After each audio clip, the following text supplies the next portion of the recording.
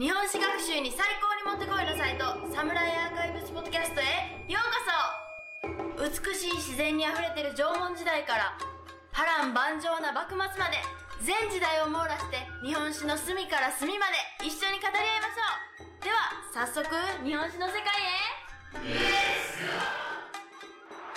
Introducing from Honolulu, Hawaii, Christopher West and Forrest Sid.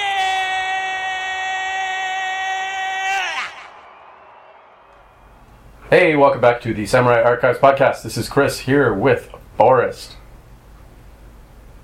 Oh, I'm supposed to say something. Hey, what's up? Hi, everybody. So today we're flying duo. I guess that's the two-person version of solo. And so, God, crack me up.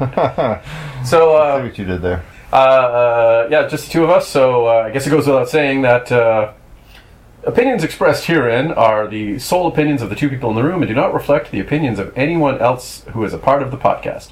Now that I've got the legal mumbo-jumbo out of the way, today we'll be talking about what if, asking about what's the value of asking what if in history. If you're looking at history, what's the value of asking what if? Well, what if this happened? I mean, this sort of comes from sort of a larger, general, overall question of what's the value of history? What's the value of learning history? What's the value of studying history? I mean, people stop me on the street all the time and say, Chris, what's the value of history? And, after the photos and the handshaking and the autograph, I don't know if I have a good answer for them. Because, I do agree that there's the value of learning history, studying history is making you a more well-rounded individual. The intellectual benefits sort of giving you a more broad perspective overall. I mean, there's that. But then what is the concrete day-to-day use? For example, take, the woman, the squat woman at the register at Jack in the Box who takes my order, the one with the gold tooth and the questionable ethnicity. What good would it be for her to study and learn history? I suppose maybe she'd get a better perspective on her life and the world and where she fits into it, but then she might decide that she doesn't want to work at Jack in the Box, and then who's going to give me my ice cream shake? So, I don't know. I don't have an answer. Well, that's all I got. But I really think though that the question of what is the value of studying history is a good question, because I personally think there's great value in it, but I don't think I can put it into words, and I don't think necessarily this specific question is what we're going to tackle on this podcast, because we're kind of more okay. Well, you already opened up the Pandora's box. Well, so, I before we get too deep into this, I do want to say No.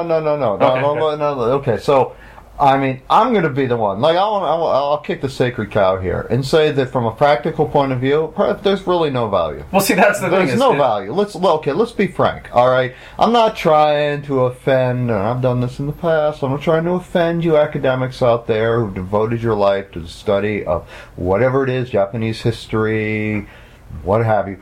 I'm not going after you, but what I am pointing out, and let's be real, y'all. I mean, there really isn't any practical value to knowing who Takeda Shingen's 24 generals were, and this is coming the from outcome of the Genpei War. And to point out, this is coming from someone who does have this knowledge. So, but it's not like you're speaking out of school. Yeah, I'm not speaking out of school exactly. But that being said, there is no practical value. Well, see, I think that samurai are never coming back. The Edo period is never coming back. There's never going to be like, oh, well, look at this. The bakufu has been reestablished, and based on my knowledge of 17th century legalistic, I can extrapolate that and. You know what I mean? It's like... But is there no... for the average Joe on the street... There is no practical value. Probably is no practical value. But it depends on your profession. It depends on a lot of things. For specific individuals, I'm sure there's plenty of practical benefit.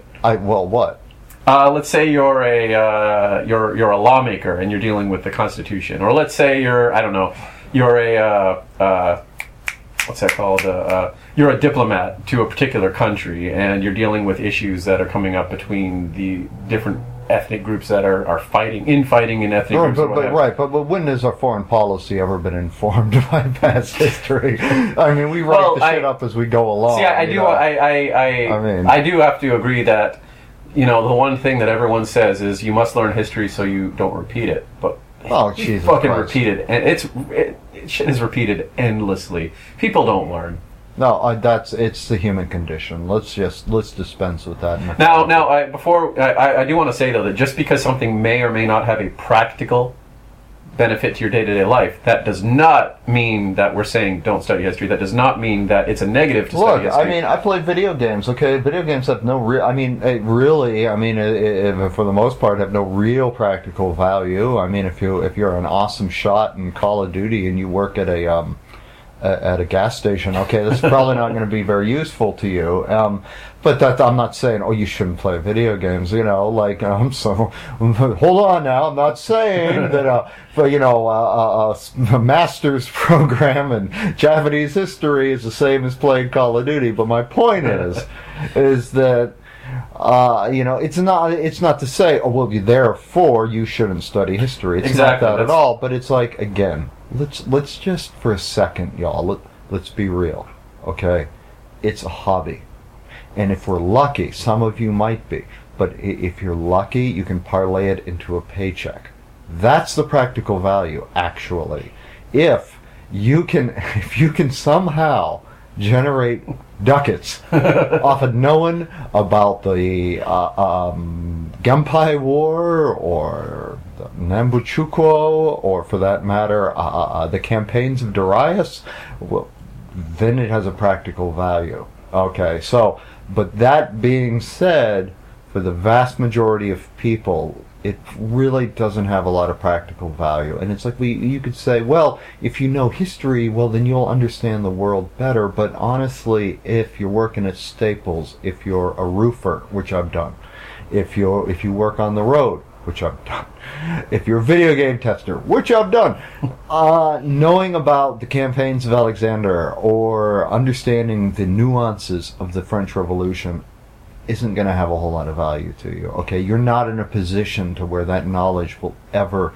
Obama's not going to invite you to the White House one day and say, what's your opinion on dealing with the Middle East? Okay, I understand you're an expert on this. So well, there's one person, one or two people out there may have that experience. Yeah, maybe. Out of the 325 million. I mean, one or two people may win the lottery. One or two people may. Fuck a supermodel. I mean, anything's possible. But so all of that being said, okay, if we just admit that, it is kind of like it's a hobby, and if you're lucky, you can parlay a paycheck out of it. All right, that's history, the value of history. Well, that being said, though. The knowledge of specific details, probably no practical use to the average person, but the overall intellectual gains from studying history, just the general betterment of yourself and more well-rounded that you become, I think is that's a general benefit to you, which I don't think can be well. There you can say the indirect. That's when you study history, and here's the thing too. Say, well, I know history, but you don't know history. You know what you've read, all right? You know what you've read. You don't know history. You weren't there. You know what you've read. Now, the value, actually, exactly dovetailing with what you're saying, is the analytical practices. Okay, if you study history with an open mind, with an analytical mind, with a skeptical mind, that can have practical value. All right, it may have nothing to do with the subject in question, Yeah, the specific details, the years, but your development as a person, intellectually. Your development intellectually. Now that's a value there. But exactly. You know what? The caveat though is that you have to actually approach history, the study of history, from an individualistic, a personal basis. You have to analyze it. You can't just go to the bookstore, buy a few books, read them on the shitter, and be like, okay, I know history now. Okay, no, you have to analyze it. Whether you're a scholar, whether you're a mailman just doing this on the weekends, you have to analyze. You have to put yourself in the picture, basically. You have to read something and say, you know what, does this make sense to me? All right. What you know, does the established, the accepted view? Now, what do I think about that? You know, what are my own interpretations? And it's not a matter, you know, it's not a dick swinging competition. Okay, there's no right or wrong. You know what I mean? It's like if you come to a certain conclusion, you're not going to hell if it doesn't match up with what everybody else wants to believe. You know, the point is that you analyze it and you draw your own conclusions. So yeah, I think that's where the value of it actually, you know, comes out. And actually, I think Nate and Travis would agree with you, coming at it from an academic point of view, that we've kind of talked about it in past podcasts, and I'm sure we're going to talk about it again in future podcasts. But the scholar's job is to basically do that: read, evaluate, analyze, etc., etc. And me, I'm not an academic. I'm an investment consultant. I've got an MBA. I don't have a master's of Asian studies or what have you. But I think that, you know, it from the people outside of academia kind of have a sort of cut and dried view of academia. I think, where it's kind of like we just kind of tend to think like, oh, you know, they just read the books and kind of synthesize what they read into yet another sort of treatment or a overview or something like that.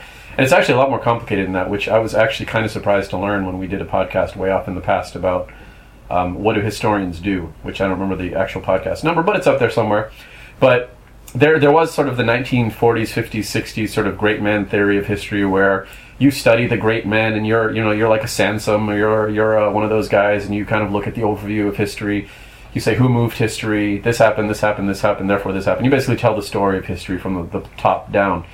And actually, that's not really what they're doing anymore. They're actually getting a lot more detailed into pinpointing specifics, and it's actually pretty interesting. But I do agree that the utility of knowing the year that Takeda Shingen died, I mean, you can't really dispute that unless you're going to be on Jeopardy, and unless that's a question that comes up.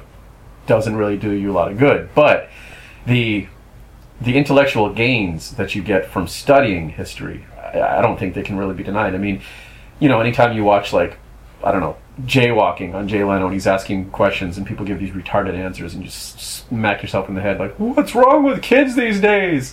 Yeah. And I think just like a lack of knowledge of and understanding of history is sort of that's like a sort of an intellectual deficit, I think. And so I think there is a value.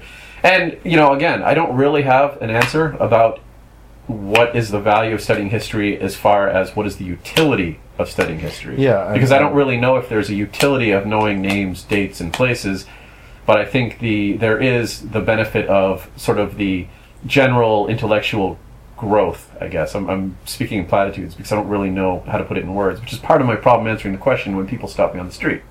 I know, which I know it happens a lot, so it's it's always a little awkward moment there. But I agree. And when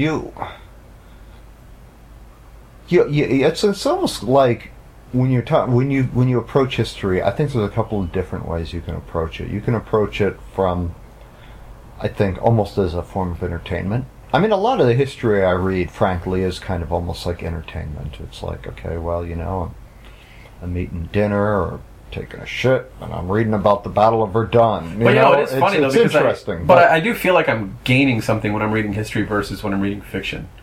I don't know if that's a fact that I'm gaining something, but I feel like I'm actually gaining something when I read history. Yeah, I mean, it's you sort of tangentially you feel better informed. I mean, it's like, okay, well, I guess I understand a little bit more about this. Well, which leads me to the alternative, way where you're approaching history from the point of view of being like, I'm trying to understand the human condition, really. Because that's, if you think about it, ultimately, that's kind of what is history, but basically the tapestry of how the human condition is played out for the past 7, 8, 10,000 years. trying to understand. Well, it's almost like, really, the human race is this ridiculous experiment where you have all of these monkeys who are kind of sentient, and it's like, kind of sentient. Not quite there yet, but we're getting there, but we're kind of sentient, and it's like, all right, we're going to give them the ability to talk and give them opposable thumbs, and we'll see what happens. And that's where history comes from, is this experiment playing out. And so, I think you can approach history really trying to understand people, and so I think you can actually derive. Again, it's indirect, but I think you can derive a better understanding of people, of the human condition, of social dynamics from history. But on the other hand, I think you do. A lot is in how you approach it. Because I think if you're just approaching it from the point of view of it's entertainment, it's interesting to me, and that's fine. We all have hobbies. I mean, you shouldn't have to justify what you enjoy. That's definitely not where I'm coming from. Is to say that, if you read history in your spare time, that's not a worthy endeavor. No, that's not at all what I'm saying. But if you're studying history, just as entertainment, someone like Stephen Ambrose comes to mind. We've talked about him. One of my favorite. He's entertaining. Historians. Yeah, he's entertaining. I don't know. He's non-academic. And I don't mean that as a pejorative. I'd say he's more of a journalist. I'd give him credit as a journalist. Yeah, he's kind of almost like a scribe, like oral historian, journalist. Yeah, he's kind of like, this guy did this and this guy did that, and and you read that and it's a good story, and you enjoy it, and that's fine. Okay, so. But if you're approaching history from the point of view, you can also approach history again from the point of view of, why are people the way they are? Well, I also want to. I want to be the first to point out that if it wasn't for all of you scholars and academics out there, there wouldn't be any history to study. This podcast wouldn't exist. We wouldn't gain the right. intellectual benefit of reading what you historians who are listening to this podcast give us. So, and I'd give a nod to Napoleon and Julius Caesar and the GIs on Omaha Beach, and they had a role in that. Well, if the historians and academics weren't there to tell the story, we wouldn't know about Caesar. We would know about Julius Caesar. Caesar did write his own books. We know about Caesar. Well, okay, we know about Caesar. There just wouldn't be a vast cottage industry analyzing Caesar's words. Actually, I know this is really far afield, but we should talk about Julius Caesar in a way, because the campaigns, Julius Caesar's books are actually a fascinating example of traditional history versus the sort of more modern analytical kind of unconventional approach to history, But anyway, forget all that. Like some other time, actually, it's sometime off air. Okay. I can explain what I mean, but because it is actually, I wish I thought about that before this podcast, but well, now that we've kind of established the value of studying history, I think it's worth looking at the value of asking what if. It's sort of a favorite of some people, like on the forum, for example. Like, well, what if a samurai fought a ninja, or what if Nobunaga hadn't died, or what if this, what if that?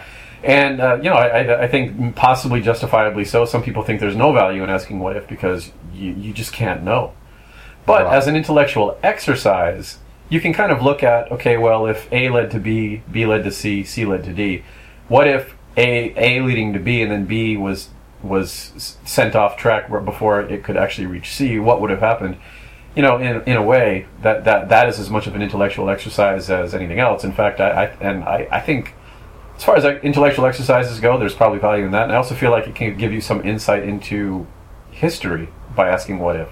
Yeah, you have to look. Absolutely. I can see both arguments. I understand. Like, there's definitely a school of thought that it really is pointless to engage in what if Monday morning quarterbacking, basically. Because it's okay. You look at your own life, all right, like. No, to inject the personal into it, to put ourselves, which I think is important. I think that's the advice I would give to anyone, whether they be an academic or whether they be somebody just studying history for the sheer love of it. Try to put yourself, in a sense, in the picture by looking at your own life, the history of your own life, and think about the big decisions that you've made. Okay, the good ones, the bad ones, the inexplicable ones, and we all engage in what ifs. And when we look back on our own lives, I mean, what if I'd taken that job? What if I'd gone to a different school? What if I had asked this given person out? What if I hadn't asked that person out? We've all. It's part of that human condition. It's unavoidable. Now, as I get older, and I think about the decisions that I've made in my life, and some of them have been good, some of them have been tremendously bad. I realize now that no decision was ever taken in a vacuum. There was no event that ever happened just in and of itself. That it was a culmination of a long progression of other decisions and other events, a lot of which I had no real control over, trends and so forth. And that we can sort of conveniently place turning points to say, okay, well, this is where the next chapter of my life began, or for that matter, this is where the empire began to fall. But really, I think if you go back and you look at it, it's really a very long, organic, continuous cycle of a myriad number of influences and the input of innumerable people. So you could say that, well, when you talk about a what if, well, you almost can't do it. So based on that, all right, well, how does that translate to history? Well, it goes. We've talked in the past about the great man version of history versus an institutional version of history, where you look at the progression of events, and is that because of decisions that great men made? Well, Nobunaga was alive at this time, therefore Japan was unified, or was Japan moving towards unification? And it basically it was kind of like a horse that was heading to the water, and whoever happened to be riding it was the one who was going to be there when on the spot. Like, take for example the death of Nobunaga. Right, that's a great what if in Japanese history. That's probably the biggest, and one of the great, at least of the Sengoku period. The biggest what if is what if he hadn't died? Yeah, what if he hadn't died? And I guess it should be pointed out that the Japanese have done that over and over again. And there was a book that I read a long time ago where basically it was a Japanese book. What happened was he was hit by falling timber, and Mori Ranmaru basically pulled him to safety, and he was in a coma for months while Hideyoshi basically solidified his rule. And then he came out of the coma. But I didn't finish the book, so I don't really know how it happens. But so that's one of the classics. That's one of the great what ifs of Japanese history. Now, I think you can kind of look at it from a couple of different ways. You know, like, in a sense, like a good way to look at what ifs is to sort of turn it on its head and to say that, well, what if he hadn't died? Let's imagine for a second he hadn't died. Well, what do we think would have happened? First of all, like, how many years would he have had left? Well, you're already guessing. Yeah, maybe based on statistically, he was this old when he died. So let's imagine he had 20 more years. I mean, he might have survived Hanaji, and then fallen off his horse 2 weeks later. Yeah, or anyway. he could have had a tumor or something. Yeah, he could have died. Or his liver could have been in the process of giving out. Yeah. So I guess we have to assume that assuming a normal lifespan. Yeah, let's imagine he lived for another 25 years or so. So Nobunaga was about 48-ish when he died, and so, well, let's imagine he had another 20 years. Well, we're already kind of engaging in. I mean, these what ifs kaleidoscope into a myriad number of what ifs. Yeah, so you have to make assumptions. You know, Yeah. okay, well, let's assume a normal life. He didn't fall off his horse. He didn't have cancer. His liver didn't fail from drinking too much sake. Yeah, he lived another 20 years. Well, I think you have to look at it in broad strokes, and ask, well, would he have completed the unification of Japan? Okay, well, I think we can assume yes. He didn't really have a lot of competition remaining. Okay, he was planning on invading Shikoku. That would have gone ahead, as it did in Hideyoshi's time, only maybe a couple of years early. The Mori were on the verge of falling anyway. The Mori were on the verge of falling. I think it's reasonable to assume he would have wiped the Mori out. I can't think of any worldly reason he wouldn't have basically dispossessed them. Which might have stretched things another year or two, and then you have to assume that he would have pretty much done the same thing as Hideyoshi did with the Hojo, and siege Odawara Castle rather. Yeah, he would have probably stormed Odawara. I mean, he again, like, I think you see some differences in for individuals. I think if you're the Mori, I don't think you're around for another. As Choshu for another 200 or 300 years, I think you're fucked. Basically, same thing for Chozokabe. I can't see any worldly reason that Nobunaga would have kept that. Unless around. he didn't think it was worth invading Shikoku to that extent. Maybe just keep your island and stay there. Well, he was planning on doing it, as far as we know. He had tasked Nagahide, if memory serves. Yeah, I guess that's true. I mean, I guess one of it his depends other on sons. Yeah, well, I think Nobuo. I think he had given them some orders. I guess it kind of comes down to for how it. much trouble would the Mori have given him, and would he have had enough to, would he have... Yeah, Nobunaga definitely, if you look at what we do know, Nobunaga was not a guy who backed down from...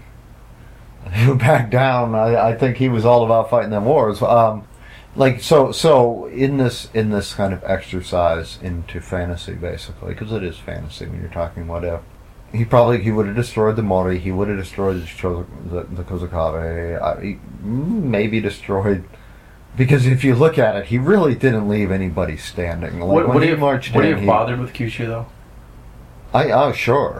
Sure. You've got to take Kyushu, especially given his sort of worldly, as we're led to believe, his worldly. I mean, he would definitely have taken Kyushu. I think he definitely would have taken Kyushu.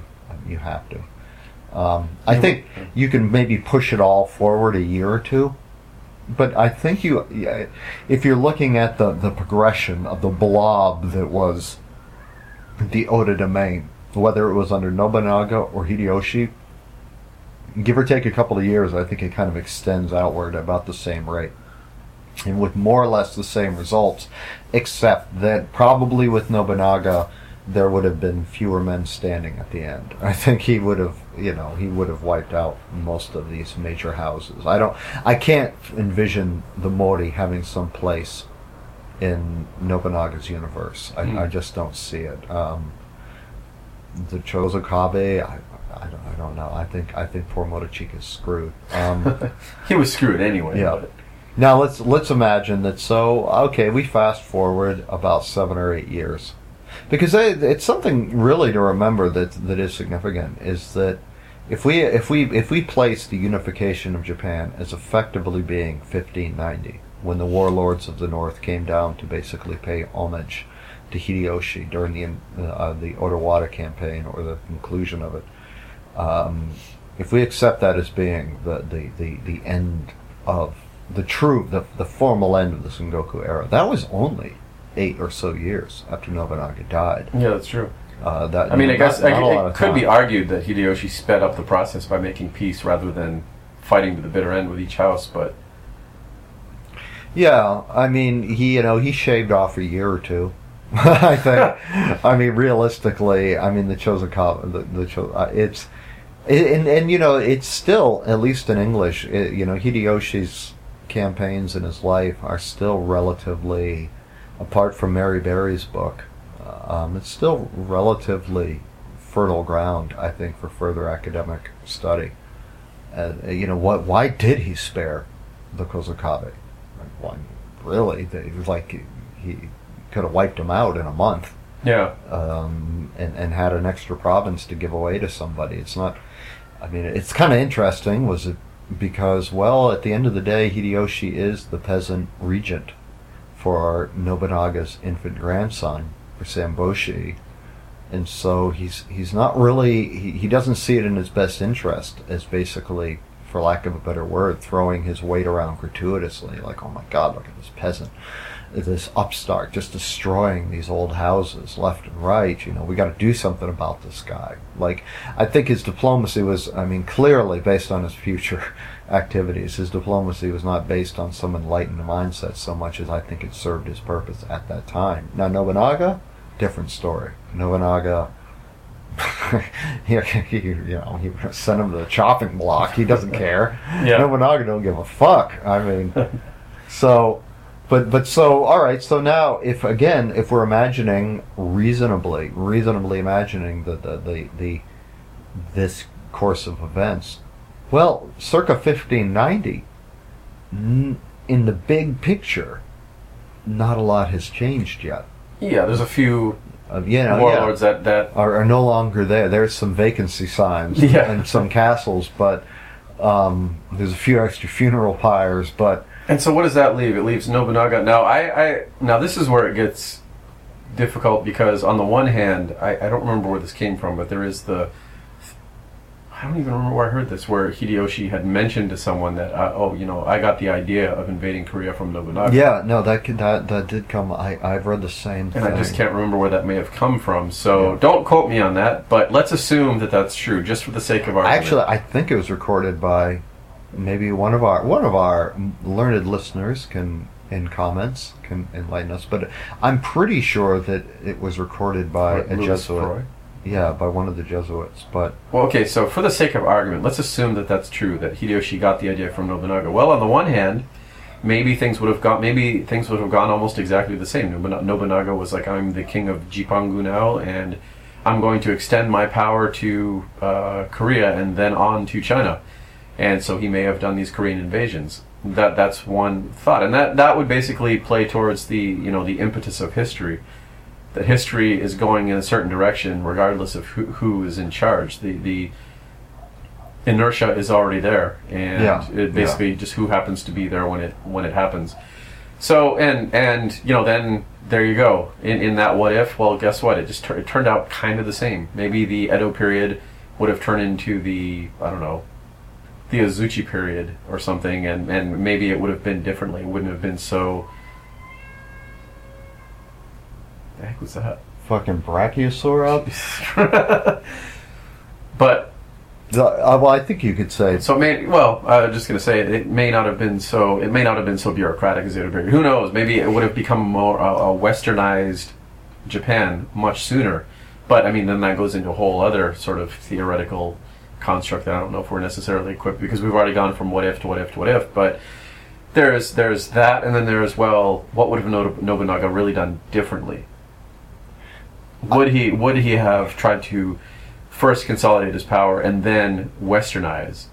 I suppose this is the other theory, rather than invade Korea. I think that's the major branch. I think had Nobunaga lived, the next what if would have started right there. Would he, or what would have happened? Would he have invaded Korea and China, assuming he'd get through Korea, which he probably couldn't, or would he have tried to westernize? That was only going to go one way: defeat. Yeah, exactly. Yeah. Now, I'd say I absolutely believe that Nobunaga would have launched the Korean campaigns. Absolutely. And now, I think that the introduction of the Westerners to Japan, I think the impact of it has been minimized academically in recent years. I think there's even when I was going to college and I took a few East Asian classes, and I'm getting to be an old man now, so it's going back a little ways. But even then, there was kind of an effort to minimize it. Well, they showed up and they were kind of a fad, basically, and so. But let's not think that they meant that much. But well, then we probably shouldn't say in recent years. We should probably say in years past. Right, but in the long view of the academic tradition, I think 20 years is, you could say, in relatively recent years. But that being said, I think that it did have a profound impact on the mentality of some of these guys. I think that if there are no Europeans, if the Europeans don't arrive on the scene, if the likes of Nobunaga and by extension Hideyoshi are not illuminated as to the wider world, as to this dynamic, greater cosmos that they're a part of, I don't think that there's as much of a motivation to become an empire, for imperialism. I think that I definitely believe, and I couldn't back this up, it's just one man's opinion, but I definitely believe that Nobunaga and by extension Hideyoshi were inspired or influenced by the sense of the wider world that was kind of put in their heads by contact with the wider world in the form of the Europeans. Now, there's something important we should remember, and this points to the danger of looking at any part of history in a vacuum, as to the question of, well, would Nobunaga have westernized versus how we traditionally see the Tokugawa mindset, which is, well, they're going to become isolationist and cut themselves off. I think we have to remember too that the Western focus was shifting by the end of the Sengoku period. By the 17th century, there wasn't as much interest in the fringes of East Asia. The attentions of the colonial powers, for lack of a better word, were focused elsewhere at that time. That Japan just wasn't as interesting to the West. There wasn't. So you could kind of say that even if Nobunaga had lived 1600 and there hadn't been this sort of isolationist mentality, that the effect kind of would have been the same. There might have been a little bit more trade, that maybe, all right, there might have been a little bit more Western influence, but I think for the most part it would have kind of been about the same. Well, I guess it depends. Did Nobunaga see the Westerners as a means to an end? They have what he needs? Or was he actually fascinated with them and interested? I absolutely think he was. Again, that's a point of debate. I know some academics debate it, and that's fine. But from just one layman's perspective, I absolutely think that Nobunaga was fascinated by the Westerners. But if he was fascinated, rather than just seeing them as a means to an end, don't you think he would have continued to incorporate them into his court and into his life and so on and so forth? I think there would have been a little bit, they would have had a warmer reception under Nobunaga than they did under Ieyasu. I mean, you don't think he would have gotten to the point where he's grandiose and he feels like he wants to become a part of, well, I know it sounds absurd now, but I suppose in those times, a part of quote-unquote Europe where, he wants Japan to be an international country. I mean, it sounds absurd now because they're so far away and they're in boats, but to someone like Nobunaga who may not have had a true concept of the scope of the world at that time. Well, I think that's what motivated Hideyoshi. I think that's what I really I don't buy that the Korean invasions were. Here's a chance for us to expend the energies of all of these samurai. That seems like something only an academic could come up with. Like that. From the vast hindsight of history, that I think Hideyoshi, that was an effort to become a major player on the global scene. Okay? It wasn't just his grandiose insanity. No, his syphilis. Syphilis. Yeah, syphilis. He's losing his fucking mind. He's like, I've got a brilliant idea. I've got a great idea. Let's invade the kingdom of the Ming. Now, when I and this kind of goes back to, again, like my advice to people, for what it's worth, is to, if you study history, why ever you study history, whether it's professionally, for the sake of entertainment, to try to understand, again, the human condition, or just to understand the world a little bit better, I think it's our privilege and our right to sort of, again, to filter it through our own perspective, to turn it into a personal sort of endeavor. And so that being said, that caveat, when I look at the invasion of Korea, as ill-fated and as monumentally tragic as it was, It was horrible. But when I look at it, I see it as almost perfectly Japanese, like a perfectly Japanese response to the opening of their global consciousness through the arrival of the Europeans.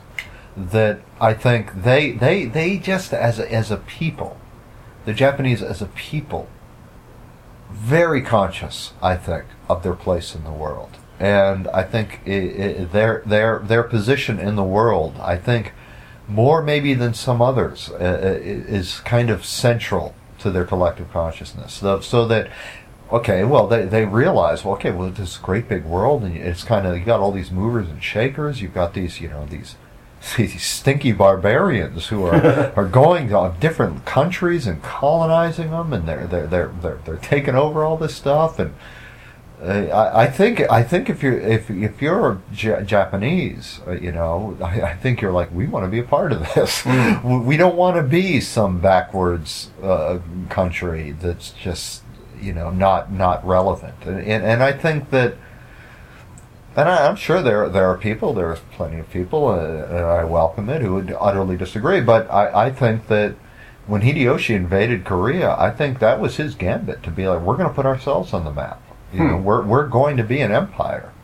And after we take Korea and China, maybe we'll take the Philippines. We'll dominate the Pacific. I really think that even in the context of the 16th century, I think that's where their minds were. I think he was really thinking that far ahead, though. I absolutely do. This old syphilitic peasant? Yeah, I personally, I absolutely do. I think that we have to remember that if there's one thing that absolutely holds true, it may, like, as much as I tend now to subscribe to, again, the institutional version of history, that a lot of history is explained by trends, by social developments, by the inertia, is a good word, the inertia of history.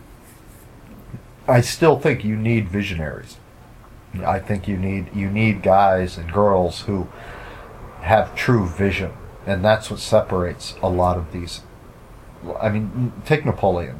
What was Napoleon? He was a Corsican who could barely speak French when he was a child. I mean, he can you imagine? It's like he's as remarkable a story as Hideyoshi.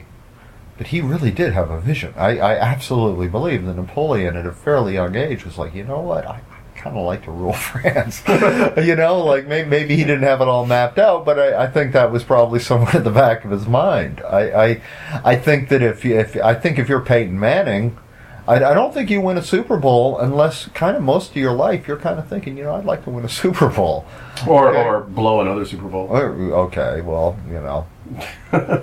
Come on. He won one.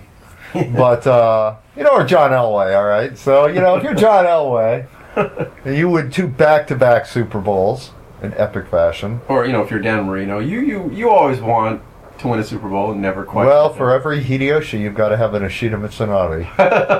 It doesn't quite. Well played, sir. Well played. It doesn't quite get there. No, I absolutely do think that.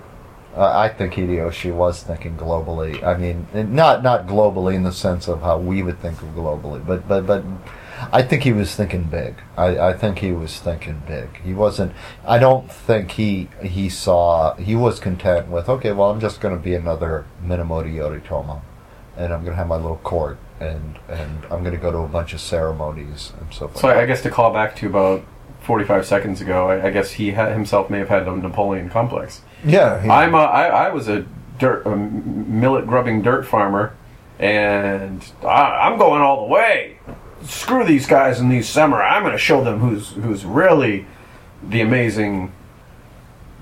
Well, this is where I think one thing you can interject quickly. One can interject here is that history, as much as it's framed as being the study of artifacts and documents and sites and so forth, human psychology has to be a massive part of history, because what is history again but the study of all of these hairless monkeys?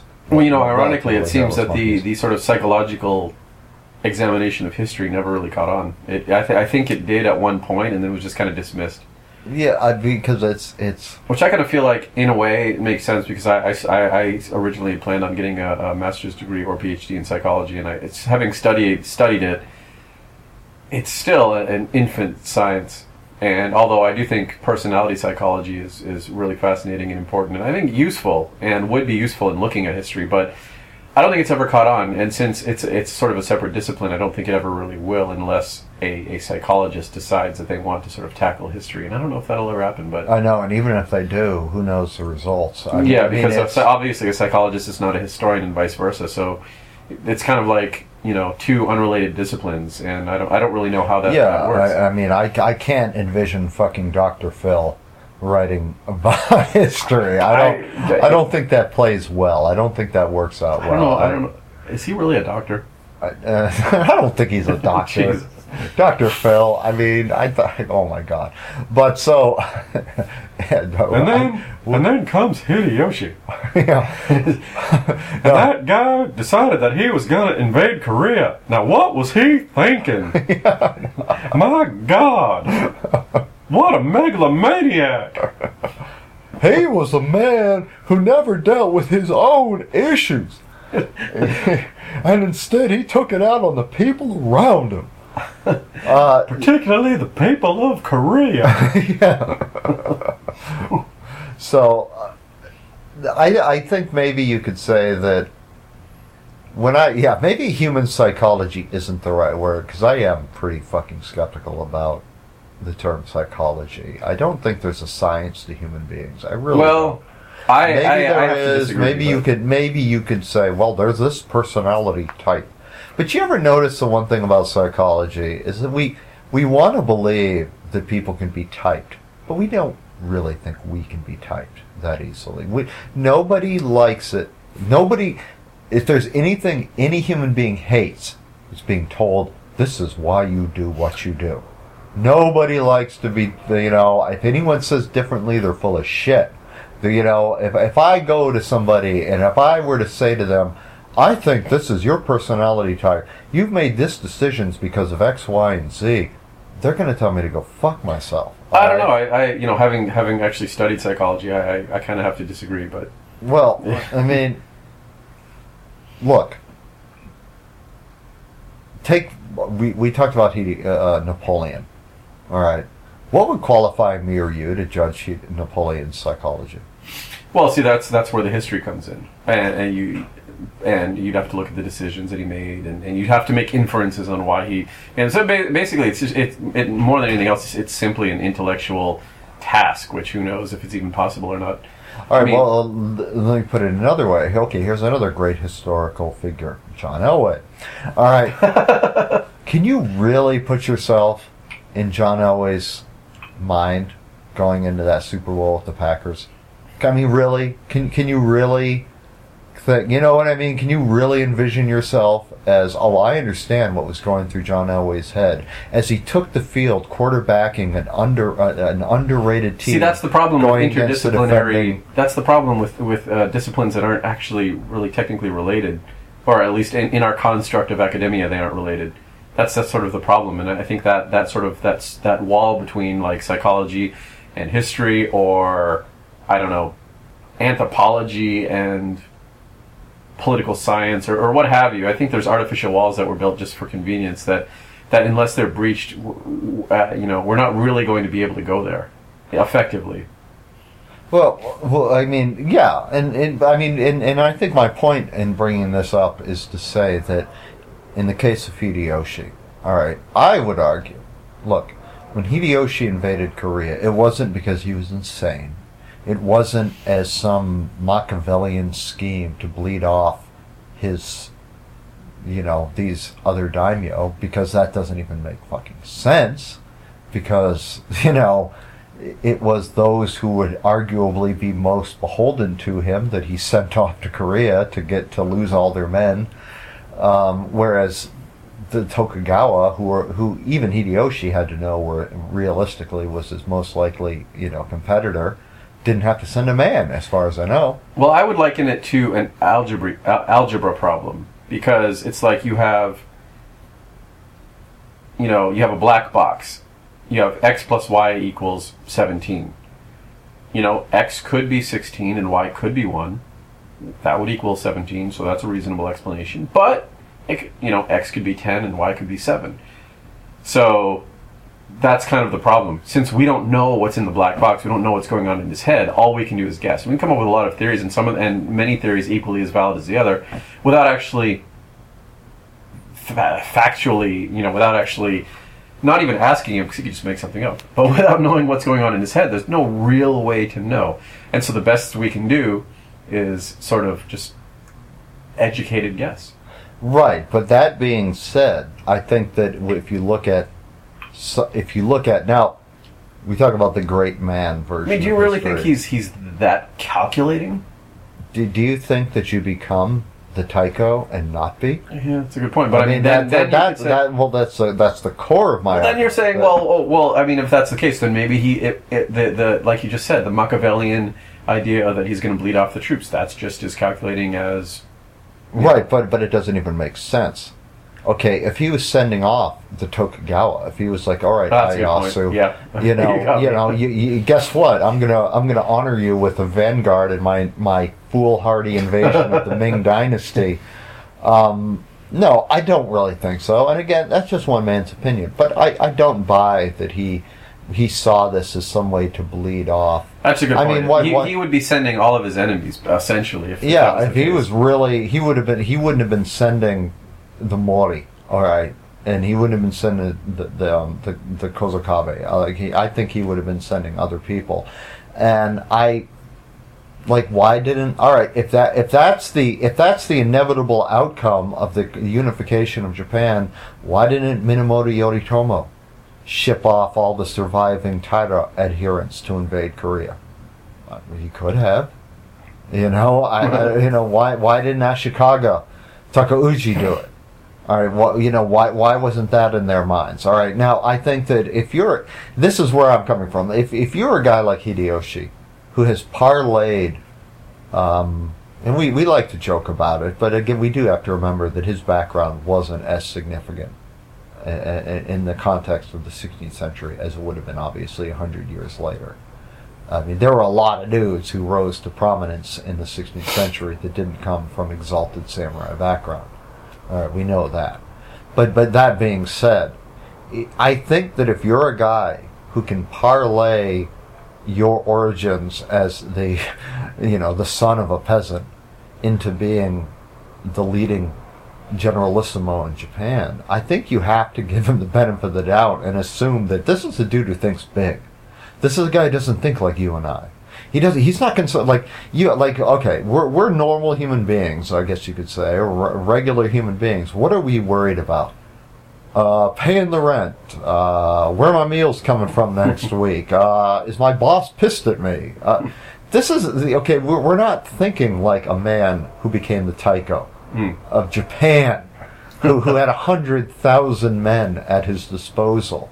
He's on a whole other plane here. Like this dude is he's larger than life. All right, so giving him the benefit of the doubt alone, like that's where I would say, yeah, I think he was thinking big. I think he really was thinking, I'm going to put Japan on the map. All right, anybody can just conquer this place and unify it. I'm going to put Japan on the map. I'm going to enter this wider world. And I don't think, okay, now to fast forward a few years, I don't think that's where Ieyasu is coming from at all.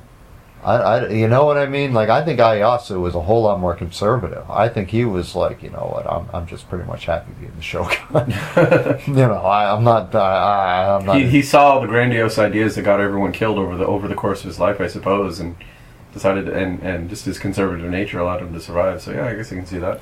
Yeah, there's almost a parable there that unfortunately the visionaries tend to not win the day. Ultimately, the conservative tends to, stay the course ultimately, and I think that Hideyoshi was perfectly happy being another Minamoto Yoritomo, and so, but okay, so all of that is to basically suggest that probably the invasion of Korea would have gone forward.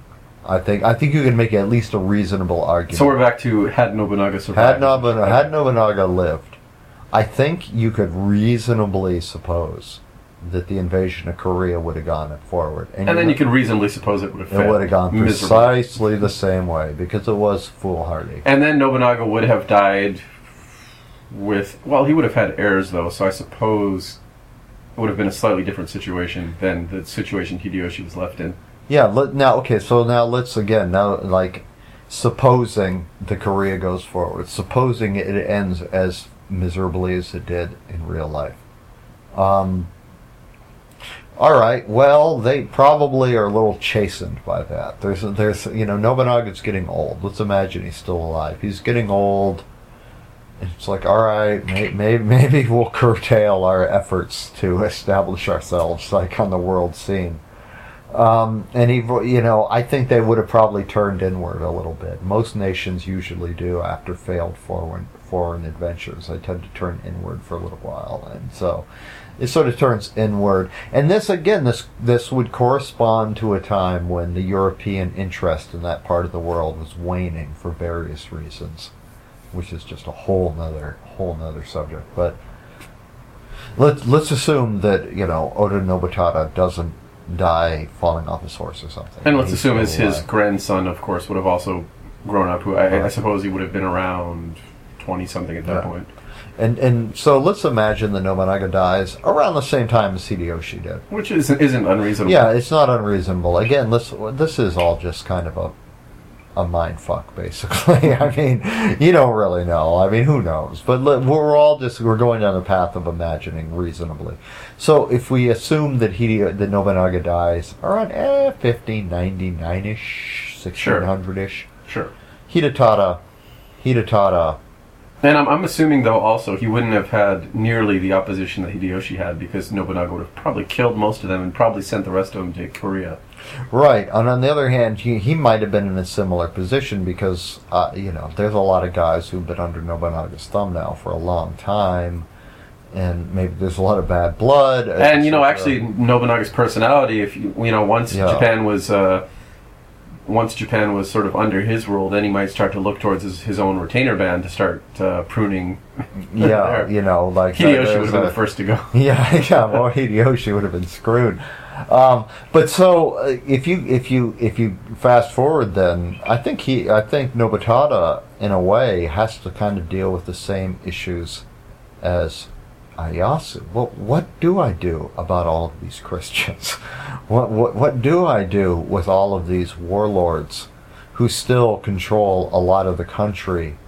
And though they give me fealty, do I trust them? Like, what do I do with these guys? So, they are like a generation closer, because they would have, under our theory, they would have destroyed all of the main opponents, leaving vassals in control, I suppose. Right.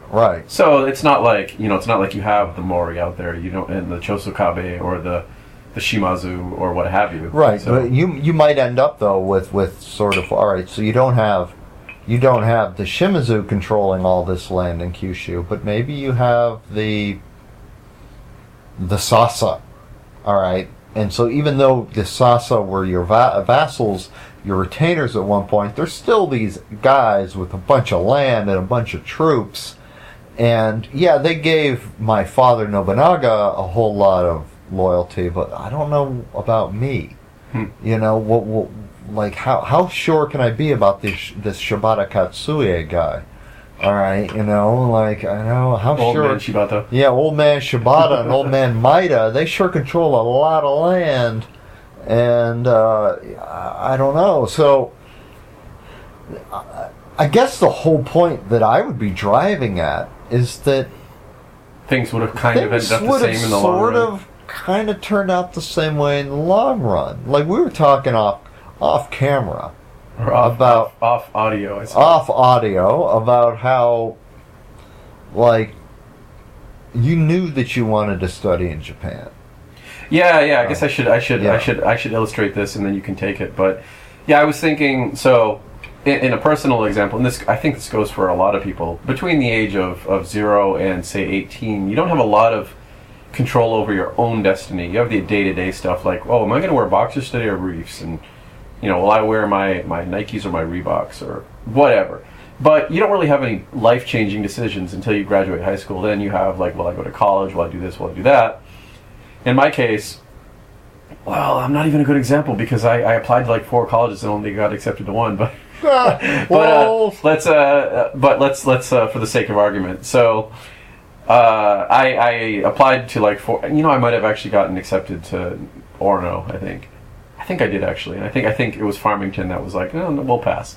So anyway, so yeah, so to just do a quick illustration. So from 0 to 18 or so, you really don't have a lot of control over your life. It's your parents make your decisions for you. You have the day-to-day stuff, and assuming you don't get hit by a car or I don't know, drink too much and die of liver failure or whatever, whatever. So you're 18, and then you have to make the life-changing decision: do I go to college here, or do I not go to college and do this? So in my example, when I was in high school, I decided that I was going to go to Japan.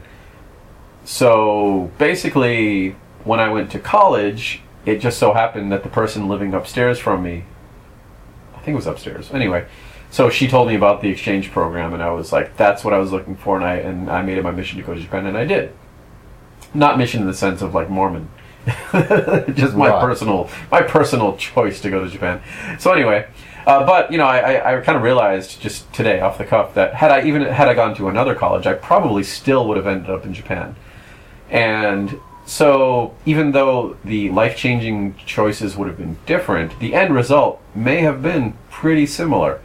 So that's kind of what kind of got us on this topic for the podcast in the first place, was that kind of idea that maybe I wouldn't go as far as saying like predetermined or predestined, but there is sort of an inertia to your life. Right, inertia, yeah. Sort of an inertia that you're headed in a particular direction, and the path may be different depending on the choices you make, but in the long run, it may end up more or less essentially in a very similar result. So anyway. Yeah. Let the jaywalk squad. Book this jaywalker, Dano. Book this jaywalker, Dano.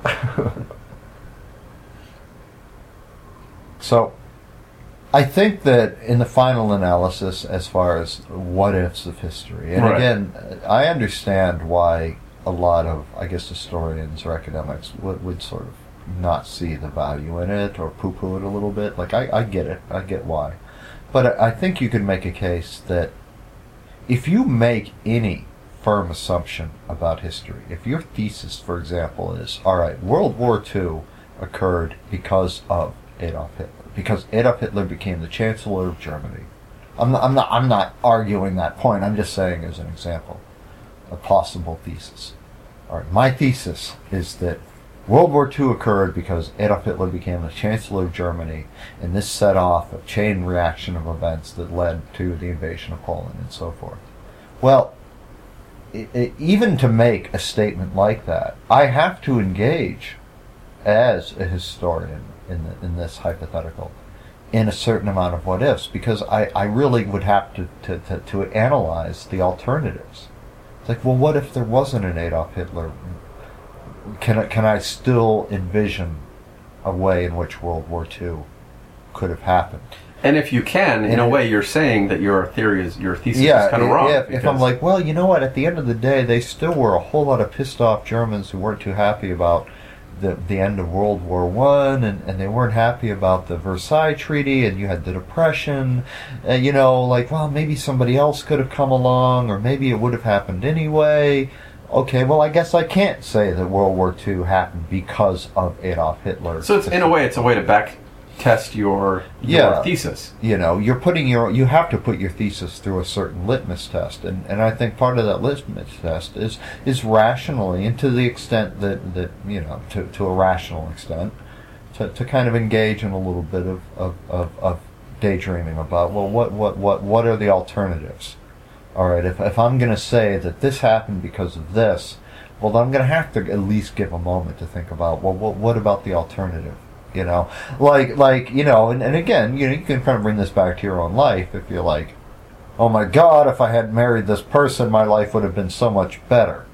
You know, well, it's like, well, okay, if that's your thesis, if that's your core assumption, you have to kind of really realistically be like, well, okay, if I hadn't married that person, or if I hadn't whatever it is, well, can I still draw a clear line to a wonderful life?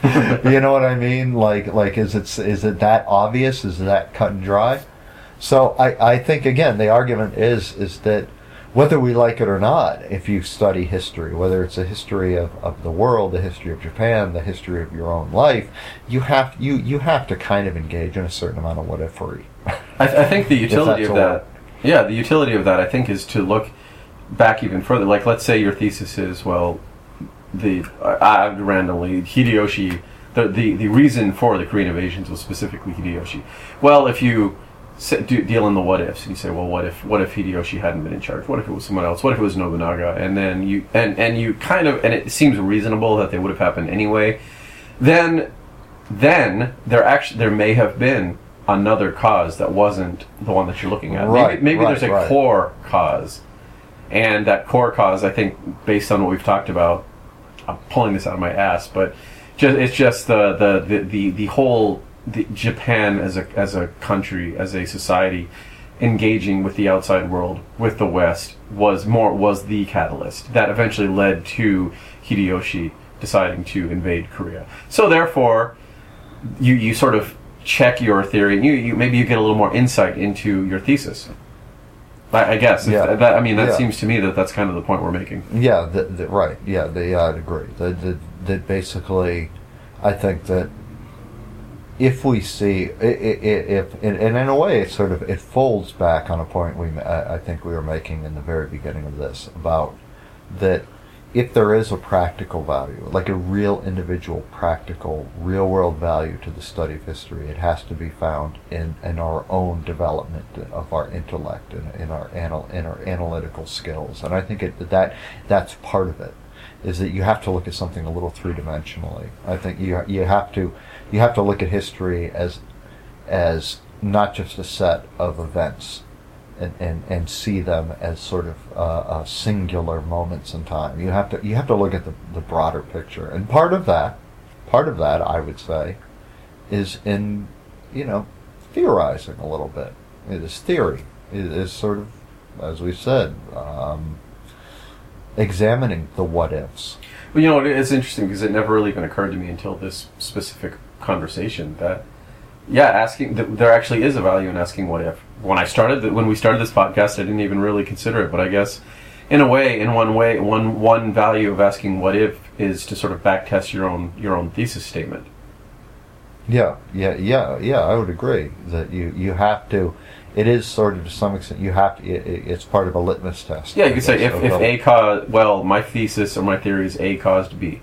Well, was there anything else that could have caused B? And if there is something else that could have caused B that came before A, let's say, then maybe there's a core cause which then caused A to cause B. I mean, that. I don't have any sort of theory to back this up, or theorem or anything like that. It's just sort of an idea. I think it seems to me that asking what if is useful. I can't really argue that it's useful, but I kind of get the feeling now at this point that maybe it is. No, I absolutely do. And again, I think it's, in some sense, it is integral to that practical application that we've been talking about. That I think that, again, in our own lives, it would probably behoove us in our own lives, looking at the course of our lives. And we all have our regrets, and we have our kind of, in the back of our head, wow, I wish that had played out a different way, or I wish I'd done this, or I wish I'd done that, or what the fuck was I thinking when I did that? I think that there is a lot of value in engaging in sort of some non-linear what if, can you use the expression, what ifery? Engage in some what ifery. Because I think sometimes it really would kind of give us, I think the results might sometimes surprise us a little bit. To be like, you know what? Wow, I really, looking back, I no matter that was going to play out no matter what I did. And I think that the same goes for the study of history. I think that, in a sense, my own general, if not ardent, belief is that what the what-ifery technique tends, in my experience, to support the institutional version of history. That history isn't, okay, a couple of like strong men every few years who basically tell everybody else what to do, and that's history follows their their ego, basically. That history is about human society and collective consciousness evolving, through various transmutations over the centuries, and that it's almost like that's the ocean, and these movements in history are like waves, and certain people are going to be at the top of it. All right, you are going to have your Nobanagas, or your Minamoto Yoritomos, or for that matter, your Hideki Tojos, who are at that, who kind of personify those like trends, but that probably were going to happen. Those guys were just nominated out of a pool of potential figureheads. That again, if it hadn't been Tokugawa Ieyasu, it probably would have been somebody else, and the results would have been probably more or less the same, if not in detail, than in overall substance. If you get what I mean. Well, far be it from us to give sort of a fatalistic view or a deterministic sort of view of life or history, because in looking back on your own life, maybe you made a terrible decision and you could justify it by saying it was going to happen anyway, and this is what the result was. But you can always say, make a better decision next time. Well, I mean, as Americans, it's taboo. It's absolutely taboo to suggest that we don't have absolute control over our destinies. It's horrifying, actually, to the American psychology. Not so much to certain other people around the world, but as an American, I can't speak for Canadians or Australians or anybody else, but as an American, we're absolutely born and bred to believe that life is 100% free will. And so when we approach history, I think there's a tendency to assume the same. But I don't think history bears that out. I really don't. I don't think so. That's just one man's opinion, but I'll leave it to the masses to draw their own conclusions. But I feel that that word inertia, you could almost say entropy in some cases, but inertia comes into play. That we are ultimately history. Our own lives. I mean, our own lives. We're kind of like driftwood on this vast, heaving ocean of history. Where we are in our lives has been dictated to some extent by everybody that's ever come before us, and events that are entirely beyond our, and that's not some crazy metaphysical shit. That's a fact. I mean, we're the product of history, our own lives. So, I that's kind of where my own thinking is that I think when we look at history, I think you could, to put this in an academic kind of, an academic ease, or academic speak, it goes back again to the institutional study of history, or the social study of history, that you have to look at trends and the movements of populations and so forth, rather than, well, strongman A decided he was going to invade this country, and then strongman B invented this religion, and so forth and so on. I think there's a lot of collective currents at work in history that aren't so easily encapsulated in dates and names. I think we've pretty much established that. I think what if is a valuable question to ask. I mean, I don't think... I do understand, I suppose, the view that, well, you can't really ask, because it kind of, in a way, that sounds like what we would say. You can't really ask what if, because you can't really know. But I feel like our other, our other podcast was kind of like, what can you really know about history? In that same vein, how can you really ask what if? Because it's a question that really can't be answered. Yeah, now, I think that what I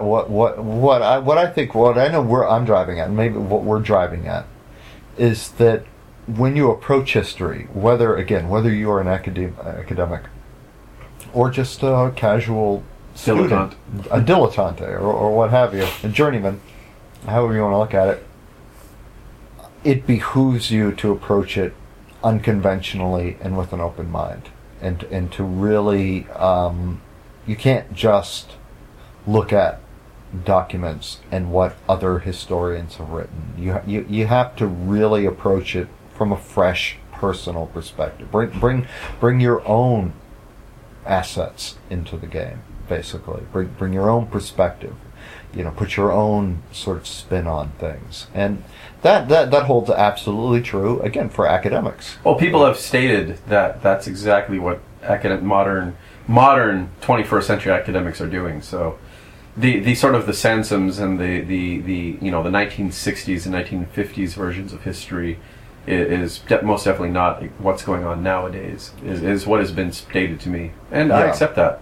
Yeah, I think so, and now I think that really so if you were to talk specifically about academics, then not being an academic myself, I would nonetheless humbly suggest that one should not give way to the inevitable peer pressures, and there's going to be those peer pressures. You look, every visionary, every guy that came up with a new idea is going to get some shit.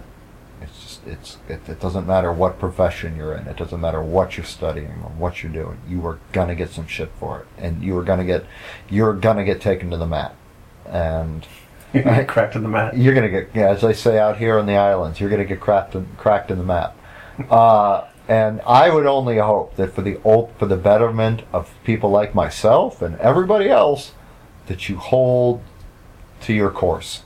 If you've arrived at conclusions that don't necessarily add up with what the established view is, stick with it and get it out there, and add your voice to the mix, because you never know.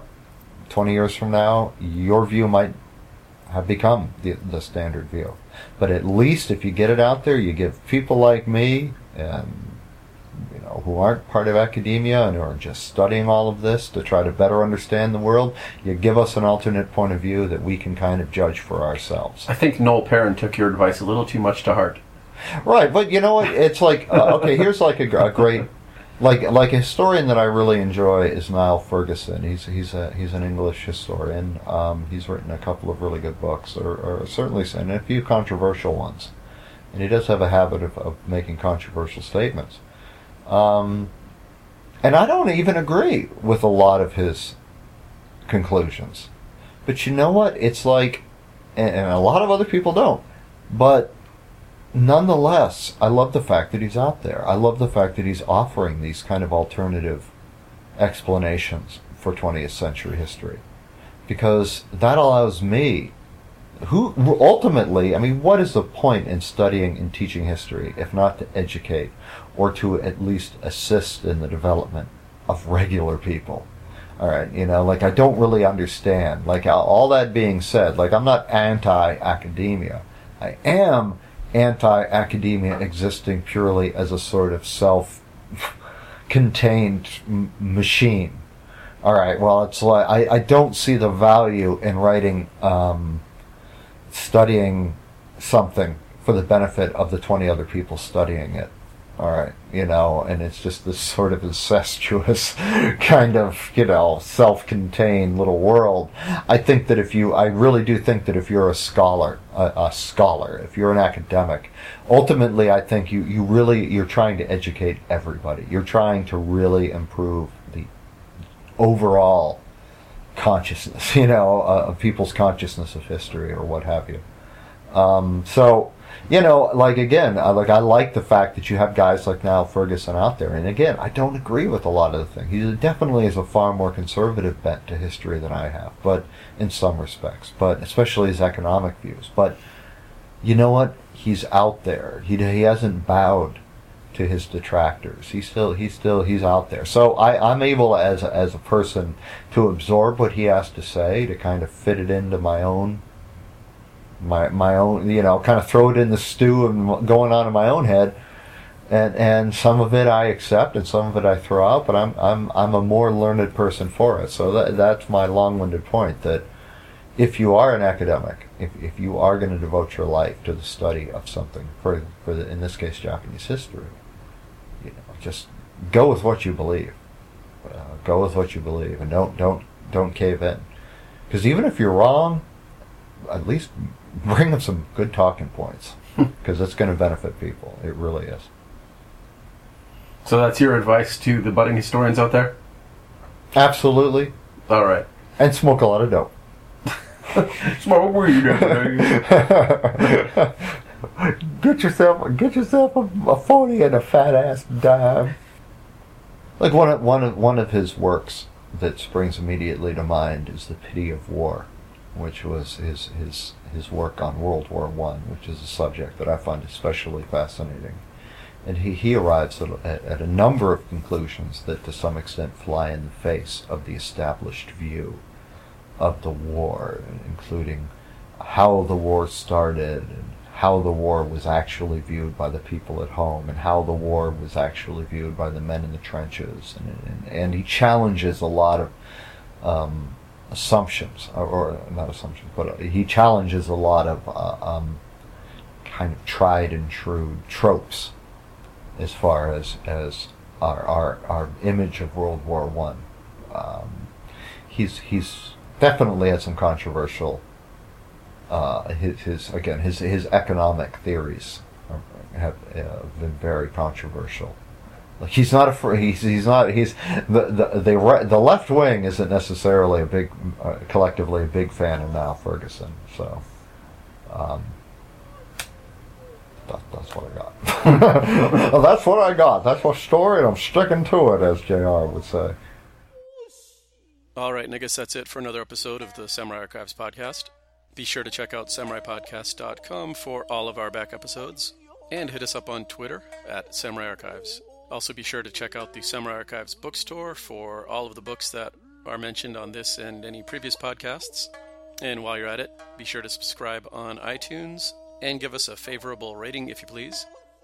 So this is Chris for Forrest saying catch you in a few weeks.